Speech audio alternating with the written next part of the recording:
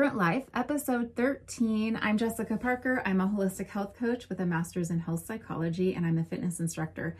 And I really just wanted to do a short little episode today. I'm doing another one this weekend. You will be hearing from Joni Wilkinson, who is the founder of One's Purpose, who is all about education and awareness for sex trafficking, specifically in Oregon, but really in general, and providing help for those who have come out of sex trafficking, so survivors. But today I really wanted to just touch on the whole vaccine thing. Yes, I'm gonna say it. I feel like it's so controversial and I get it, but I just want to mention a couple things that I feel like are not being talked about, and it's kind of quote not allowed, which is ridiculous. So it's a very, very personal choice, and it really needs to be allowed to be so. It really does. There are a few things that I don't understand, and there are a few things that I feel like people need to be able to ask. So I've really been following this pretty closely, and the first thing that really bothers me is that the whole treatment thing is not really like front and center like it should be. There's a doctor, Peter McCullough. He is board certified by the American Board of Internal Medicine. He has a long list of credentials, and he really dove headfirst into this whole thing when it started, and he is pro-vaccine. So stop right there if you're being all judgy. I really think, first of all, that is one thing that I'm really tired of, how people are just labeling others without stopping and actually listening. So let's do that together. So he really talked about different protocol for the virus and how it cannot be just like one medication. This is such a like nuanced situation. It really requires more than one drug in order to nip it basically in the bud. And he doesn't really understand why, like he has seen from the beginning where it's like, you have it, okay, there's nothing we can do for you until you're so sick you're in the hospital and likely not going to make it out. When there were a lot of tests and trials going on, people figuring out different combinations of medications and things like that worked. And I would assume that it really depends on the person and where they're at in the journey also, but I'm not a doctor.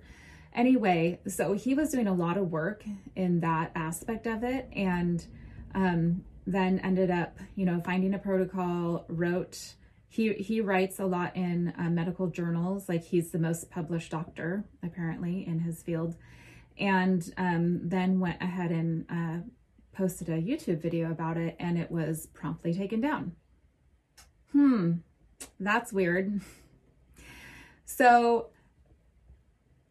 again, I hear a lot of, people just attack, you have to like save other people and blah, blah, blah. But that's not even how it works. You can still get it and pass it on once you've had this quote vaccine. It's not a normal vaccine. I'm not judging. If you want it, that's totally fine, but you need to stop judging others for not. So I personally have autoimmune issues, and if my immune system reacts to something, my symptoms go freaking crazy. And it's not only not fun, at times it's scary. So that's my first hesitancy, is like, I don't know what's in this, and I don't know how my immune system is going to respond to that. I don't think that's a good idea for me. The other thing is that studies with animals have shown, like in the past with coronavirus vaccines, because this is not a novel virus, this particular one is different, but coronavirus has been around for a long time. So they've tried to develop vaccines for a long time, and animal trials have resulted in the animals perishing after they were vaccinated and then introduced to the virus. So that's something that really concerns me. And a lot of people get their shot and then they, post it on social media for all to see. And then, oh, I haven't grown a third head. So, kind of poking fun. And I don't like that. And the other thing is when I'm thinking, okay, you haven't grown a third head, but how is your body going to respond down the line? And the way autoimmune issues work also, our immune systems react. We get systemic inflammation in our body from toxins especially, but gut health and a million different things. So your body doesn't just right now get an autoimmune condition. So that's something that I'm very concerned about, like later on down the road, how is your body going to react to having these substances in it for so long? So, yeah, some people have adverse reactions right now, but I'm more concerned about down the road. And I'm also more concerned about down the road how your immune system is going to react once it comes back in contact with the coronavirus. That's something, again, that's like not really allowed to be talked about. So the other thing that I really don't like is that people who have had it, who have had the virus, it's like it doesn't count. So I am always hearing follow the science, #science, whatever. Where's the science when it comes to having immunity? Where's the science when it comes to having had the virus and recovered? Where's that science? I was even just looking at an article from NIH, and it actually states that it looks like, that people have long-term immunity from it once they've actually had it. This kind of information, though, is buried or just removed.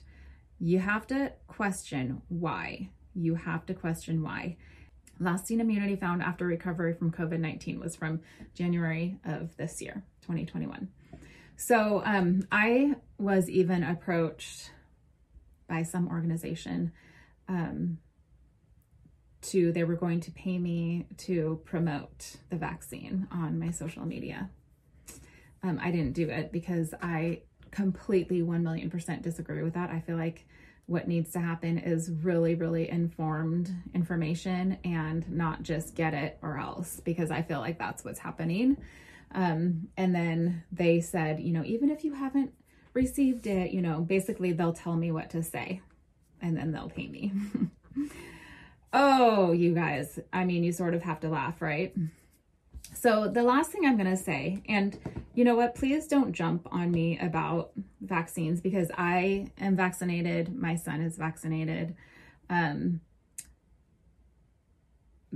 Something interesting is that when I was a kid, like, I don't know, there were 10 maybe. And now, my son is 15. And by the time he's 18, there's like 70 plus vaccines they're supposed to have. So that's something also that I don't like, but we're not here to discuss those in general. Just things to kind of like make you think about it a little bit. But what I don't like also is that in 1986, Reagan passed a bill that makes vaccine manufacturers, they're protected. Like you cannot sue. Like if your child, somebody reacts or even dies and it's proven, there's no recourse. You cannot sue the company. That's not okay. Ever since then, the amount that they manufactured went through the roof. That's why, 1986, I was about 10. And from then on, like I just said, the amount that were required for somebody my age was like, I could count them on both hands. And now it's 70 plus and they're growing all the time. My biggest thing is that I don't like the shift from, being healthy, having a strong immune system and looking at underlying reasons for risk in general, not just this virus. There's a total shift away from that. Nope, we're not going to talk about that. We're going to talk about how we can get this in you. Bottom line, that's all it's about. If you say anything against it, or if you try and talk about something else in terms of being healthy, you're axed, you're gone. So my reason for even saying this is that I'm really sick to my stomach of about the discussions that I see and people attacking each other when, if you stop for a minute, I've said this on my social media that like I personally can't have penicillin. I have friends who cannot have can't even like get near a nut. Okay. Like it's that bad. I just mentioned my twin sister. She can't have gluten.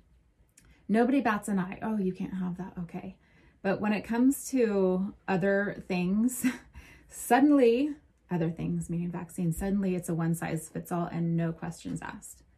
No questions asked. And don't you dare, if you do, then you're a murderer basically, and you don't care about people.